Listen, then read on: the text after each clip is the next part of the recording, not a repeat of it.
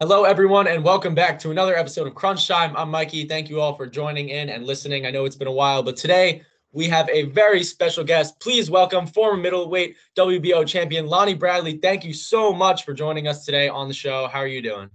I'm doing great, Mikey. Thanks, man. Thanks for having me. Of course, so excited to speak with you today. And I see behind you, you've got the boxing rink right behind you. Just kind of tell me where you're at right now before we get into the interview. Yes, of course.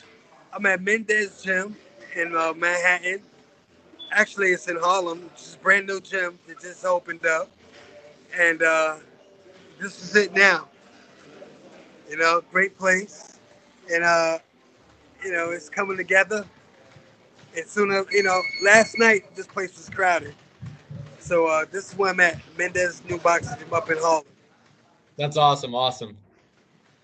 All right, so we're going to get into the interview. We always like to start them with a bit of a rewind. So I'm going to ask you a quick question about your childhood. At what age did you start becoming serious about boxing and realizing that you had some serious potential? That's a good question. The age I actually started getting serious was 18, but I've done it when I started. I started at 8 or 9. Started 8 and 9. I had seen the Joe Frazier and Muhammad Ali fight. And I told my grandfather that's what I want to do. So that Christmas, he got my boxing gloves. So I got my first pair of Wilson boxing gloves at the age of 8. And I didn't start competing until 18, though. But before then, I played other sports. I went into football and then basketball. And how would you say those sports which you played growing up kind of helped you become a great boxer? Yes, that's. I think that's what really happened because I wasn't really serious about boxing at a young age. I had the talent. That's when I realized I had the talent to box. But then I started playing football. So I played football for 4 years for the Roadrunners, and we won it every year. And then I got into basketball in high school. And then when I realized I wasn't growing over 6 feet, I started competing back in boxing. All right, awesome. Like every successful professional boxer, you once started out as an amateur where you had great level of success. I saw you won 2 New York Golden Gloves championships. So what lessons did you learn from that amateur level, and how did they help you when you turned pro?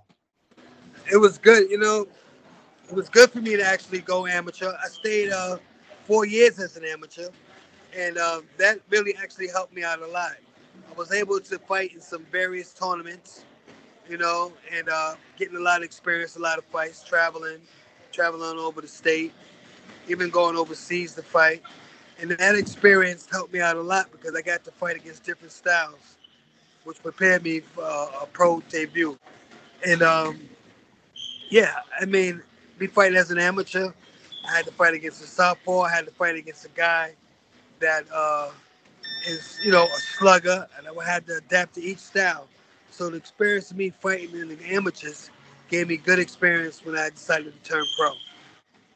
That's great. And so the process from becoming amateur to professional is probably a complicated process or something that requires a few steps, definitely some thought. And so for all of our listeners who don't know the nuances of turning professional, including me, so I'm very interested, can you explain what the process entails and then ultimately what factored into your decision to turn pro in 1992? Good question. The process, the difference between actually being an amateur fighter and being a professional fighter is that as an amateur, you have to throw a barrage of punches. You have to stay busy, and you cannot duck. You cannot duck your head. You have to block. It's a certain position you can't put your head down. You always have to stay in an upright position as an amateur, and you have to throw many punches. They want to see you throw a lot of punches, and in pros. And the difference between that and the pros, you don't have to throw a lot of punches. You can actually set up punches and, throw punches are much stronger. And they look for power as an amateur. They look for power as a professional, and they look for speed as an amateur. That's the difference between the vary between the two experiences. And did you have to go through certain changes to get registered and picking your fights? How did that kind of work? Yes, you wouldn't pick a certain fight because you say your management team would be like, okay, well, they want to test you out. They want you to look good, you know, because if you're on television, it has to be good for TV. So they would match you up with someone who's probably stronger than you, and you're going to have to find a way, or someone who's not as fast as you. So there's three different kinds of fights: fights that you should win, fights you're gonna win, and fights that you have to win. So if you take into consideration of matching your fighter in each fight he has on those three levels, then that is your test right there. Because he's gonna put you in a fight. This is a fight you should win. This is a fight you have to win. And this is a fight, what I say, you're gonna win? Did I say that? Yeah. Well, when you say this is a fight you're gonna win, evidently, the guy's a tomato can. I love that. Yeah, and that really sheds light on how much of a mental game boxing is, especially when you step in the ring against an opponent. Yeah, it really is. I mean, to me, I felt I was excited. I've always had fast hands, and I was always, and they've been telling me since I was a kid, I'll make a great fighter. I'll make a great fighter. But I want to do other sports. But I finally, took their advice, and when I turned 18, I started my amateur career. Right, right. And then, talking about your amateur career and growing up as a boxer, who were some mentors and idols along the way that you look for inspiration, guidance, and teaching throughout your career? Well, my actual inspiration was the '84 Olympic team. The Wow. 1984 Olympic team with Mark Breland, Vander Holyfield, Pernell Whitaker, Milton Taylor, Terrell Biggs. So that there was definitely inspired me.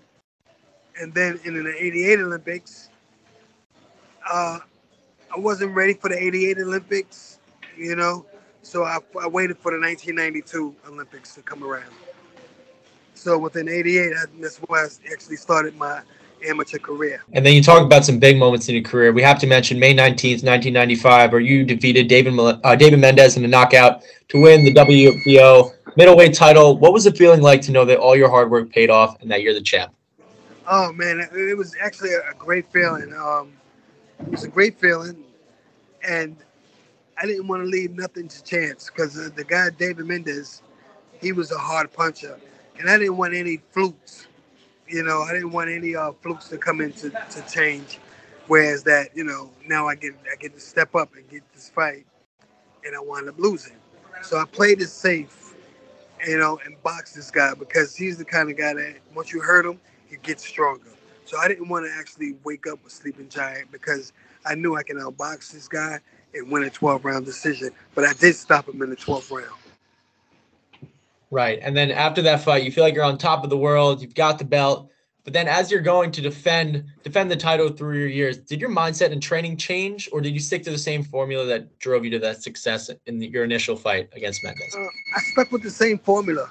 The only thing that changed, I had tougher sparring partners. But as far as that, I stayed with the same formula. And, which is the formula, I use today, because in training for fights, you can really hurt yourself and you want to get to the fight. You don't Right. want to actually hurt yourself before you get to the fight. So far, when it came to me, what I've done, I always stayed to the same format. And the format how I trained was having quick reflexes and, and toughening up my body. Of course, all important things. And then, other than the Mendez fight, what would you say your most memorable moment or fight of your boxing career is? The most memorable fight was against Simon Brown. He was a two-time world champion, and he was actually the first world champion that I've beaten. And I guess the experts was looking for him to beat me because that year they had a couple of other fighters who fought against some journeymen, and this was their fight to step up, and they lost. They got knocked out. So when I came to my guy, who was a two-time world champion, I was able to defeat him and beat him unanimously. Because you had Dana Rosenblatt, he fought against Vinny Panzianza, and Vinny Panzianza stopped him. You had Shannon Briggs fought against Darnell Nicholson, and which was his step up into the next threshold of fighters, and he got stopped. So when I came for my test, I passed it, and before the fight, Simon Brown was very arrogant towards me. You know, it was like, who's this young guy? He doesn't belong in the ring with me. But after the fight, he told me, he said, "Kid, you got all the moves. You got all the moves." So, That's awesome. Safe to say you silenced the doubters for sure. yes, I definitely did. And then throughout your career, you won a lot of your fights via knockout and often won in the early rounds of the fight. Since boxing is such a mental sport, take us through your thought process as you're in the ring. Well, my thought process in the ring was the jab. If I could hit you with my jab anytime, you know, that was my main process, just to nullify you with my jab. And then punches would start. I would actually adapt other punches right off the jab. I was able to hit these guys. I was able to see more by using my jab, as opposed to just being in a slugfest. You know, I didn't want to be in those slugfests. You know, because my whole objective of this whole sport was to hit and not get hit. So that was my mindset, was to box. And then when it came time to slug, if the guy was strong enough to make me slug, then I would slug with him. But my first initiative was to box and hit and don't get hit. And what was your strategy to kind of keep all distractions out? Because obviously you're super tough, you're a boxer, but when you're getting punched like that and hit around, you have to protect yourself. And, you know, I can't help but maybe think that sometimes you guys think for the worst. So how do you kind of drain all that noise out and solely just stay focused on the fight during the moment? You know, your body takes over. Your body and your mind, something how you've been training for weeks and for years. Training, you know, me having that amateur background kind of helped me on that pro level because, you know, when you're stepping into these amateur fights, that's like your introduction to that limelight. Because as an amateur, you have a bigger crowd all the time. And so, uh, I don't want to get away from the question you asked me. But how I adapted to it is that me having an extensive amateur career kind of like made it comfortable for me. And then now what else made it comfortable was that I was fighting in New York a lot at the Paramount Theater. And being that I was a homegrown fighter, all my first 18 fights was on television. And I was always under the. So I guess what it was to help me out is that from the beginning of my professional career, I've always had TV dates, always fought on television. So and I was in New York City Golden. Actually, I got a better answer for you. Me fighting in the Golden Gloves, which was on television, kind of prepared me too for the spotlight once I turned pro. 100%. That makes a lot of sense. And, you know, while you're at it talking about TV, I was going to ask you this a little bit later in the interview, but this seems pretty fitting now. You know, most professional sports, you just go on TV, you hop on the channels, and they're just right there on the Fox network, such as things like that. But boxing is unique in the sense that you have to buy the fight pay-per-view. So what are your thoughts on that? Do you wish that you could just turn on the TV and it'll be on a channel, or do you like the fact that people have to pay to watch and it makes it a bigger deal? At my time, I like for them to just turn on the television and watch the fight. I mean, all this pay-per-view things, yeah, you know, I guess they can pay the fighters a little bit more, but I thought if you put it on a network, man, the whole country get to see you fight. Right. So I like the networks, you know, that they have Tuesday night fights. You know, people got a chance to see me. Actually, that's where I got a lot of my popularity at, fighting on Tuesday night fights on USA Boxing, on the TNT channel. So people can tune into that. And it was like, being that once I turned champion, I was getting frequent fights on that network. So people got the chance to see me on television all over. That's awesome. Yeah, that makes a lot of sense. I mean, you kind of have a mix between the pay-per-view and the channels, but it's definitely an interesting experience for sure. And that's what makes boxing unique in a way. Yeah, yeah. So I mean, hey, you know, I was happy about. I was thankful for that. I was thankful for that. How things are going now, I think it takes away from the fighters and their real talent because these guys are getting paid a lot more money before they can really earn it. And so in terms of that, man, like Marvin Hagler said, it's hard to get up and have to run 5 miles when you're sleeping in silk pajamas, you know. And these young guys is getting paid before they really get to a big fight. Yeah, it makes a lot of sense. And then you finished your career with an amazing record of 29, 1-1, 21 out of your 29 wins and 31 were knockouts. When you look back on your boxing career, what are some of the biggest things you learned, and what do you hope your legacy is as a boxer?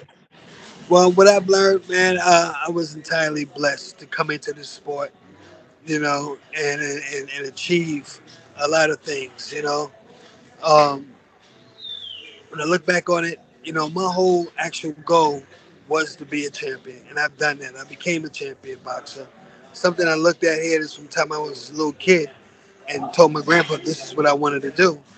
And I've actually went out there and achieved it. So me just actually staying focused long enough and being fortunate and blessed long enough to win the national tournaments and then actually turn pro and win a world title.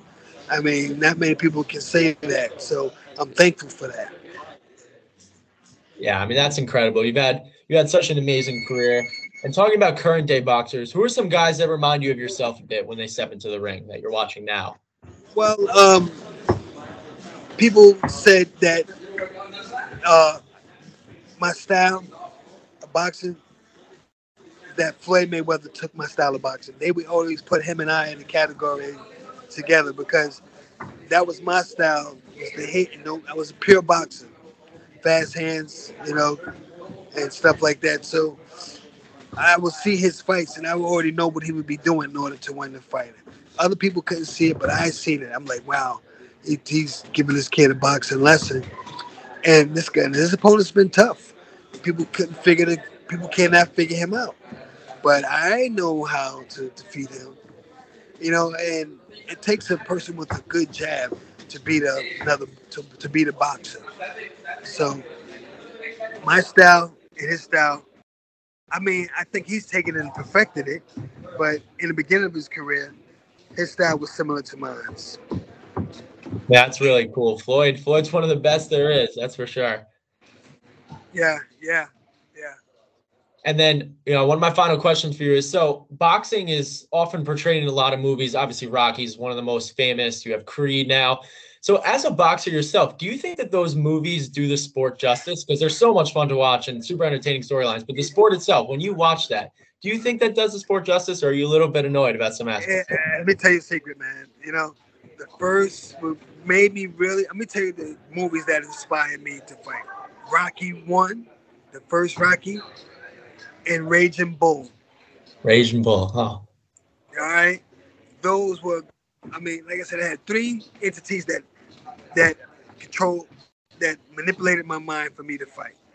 Raging Bull. My mother took me to the movies to see that, and then there was the Wilfred Benitez and Sugar Ray Leonard fight, and then there was the Thriller in Manila with Muhammad Ali and Joe Frazier third fight. Oh, and I mentioned, and I said Rocky. So Right. these pictures like that definitely inspire, uh, young fighters. And the way, to me, I don't think there'll ever be a movie better than Rocky. I mean, they can have Rocky, they can have Creed and all these things, you know what I mean? But the thing that inspired me with Rocky, man, is just, you know, his determination, and his guts and his heart. And then just having he didn't want to have to go, he didn't want to go to the gym. He didn't want to fight, you know what I mean? But Right. he had to, he had to fight for his family. He had to make things change for him. So hearing that music, to this day, it still gives me goosebumps, man. It makes my eyes water because I would go in the room and put my robe on and start shadowboxing and watching that movie. I'm with you. I remember the first time that my dad showed me Rocky, and then before I knew it, I'd watched all the movies in a span of 24 hours. And then my last question for you today is a question that we've asked pretty much everyone that's ever came on the podcast. What are some of the biggest pieces of advice that you would give to young kids who want to become a professional athlete but don't know if they'll make it to that level? Okay, well, and if you a kid to this day and you want to become a professional athlete, what happened with me, the sport, I always said the sport chose me. It chose me because uh, my best friend's father actually came to me and asked me if I wanted to box because his son and I were good friends, and his son always knew I was a good athlete.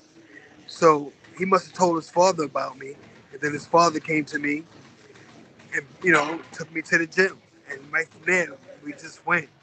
So, but kids today, you choose your sport, and it's always one sport that leads you to another sport, that leads you to another sport, that's preparing you. I guess you're gonna have to go through stages, because say for instance, I played football for 4 years straight, and I don't. And if I was a young kid doing boxing 4 years straight, I think I would be a lot more beat up, you know, as a young kid starting at 9, 10, 11, 12. I played football at those ages. So you're gonna have to go through certain stages, you know, if that makes any sense. Like, you know, you don't choose your sport chooses you. But if you're an athlete, you're gonna play this sport. You're gonna participate in this. You're gonna participate in that, and you're gonna find out what sport you're built for. Because I thought I was built for football, and then when I got to my 4th year, I got hit so hard. I was like, I don't know if I want to do this football because my body, your body is built for your sport. You gotta have a lot of density in your bones as a young kid to be running and hitting, and you're gonna get sore. So you're gonna go through, like I said, if you're an athlete, you're gonna play a lot of sports. You may want to play soccer. Soccer can build up your stamina, you know. But football can build up your toughness, and boxing will build up your skill, and basketball will build up your skill. So, my advice to kids, play different sports. See which one is suitable for you. See which one, can take you to the next level. Because you may be a young kid, they may want to put you in soccer. All right, so now I'm running. I can't use my hands. So now you may get tired of playing soccer. So now you want to use your hands. So now they're going to put you to basketball. So now, I'll go to basketball. So now I have developed this hand-eye coordination, and I've built the stamina up already to run up and down the court. You know, and by that time now your body is growing, you're developing, you're getting more and more confidence, and you're trying different things. So at the end of the day, whichever sport you choose, believe it or not, it chose you because it's going to tell you what you're ready for.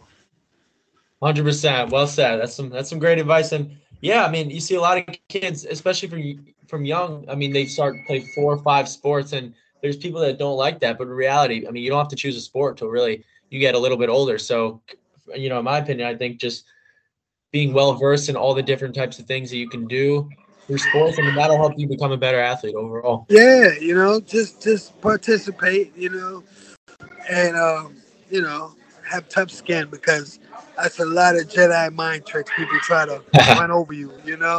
And listen, you gotta watch people. You gotta watch people. Watch who's the good ones. Watch their moves. Watch what they do. For Watch their sure. movement. You know, and you go on your own time and you try to see what they're doing, and then you Yep. take that and then you use it. You may even do it better than them. But you got to put yourself out there, to try different things, and just watch the other athletes. Watch what they're doing, because that could be your teacher too.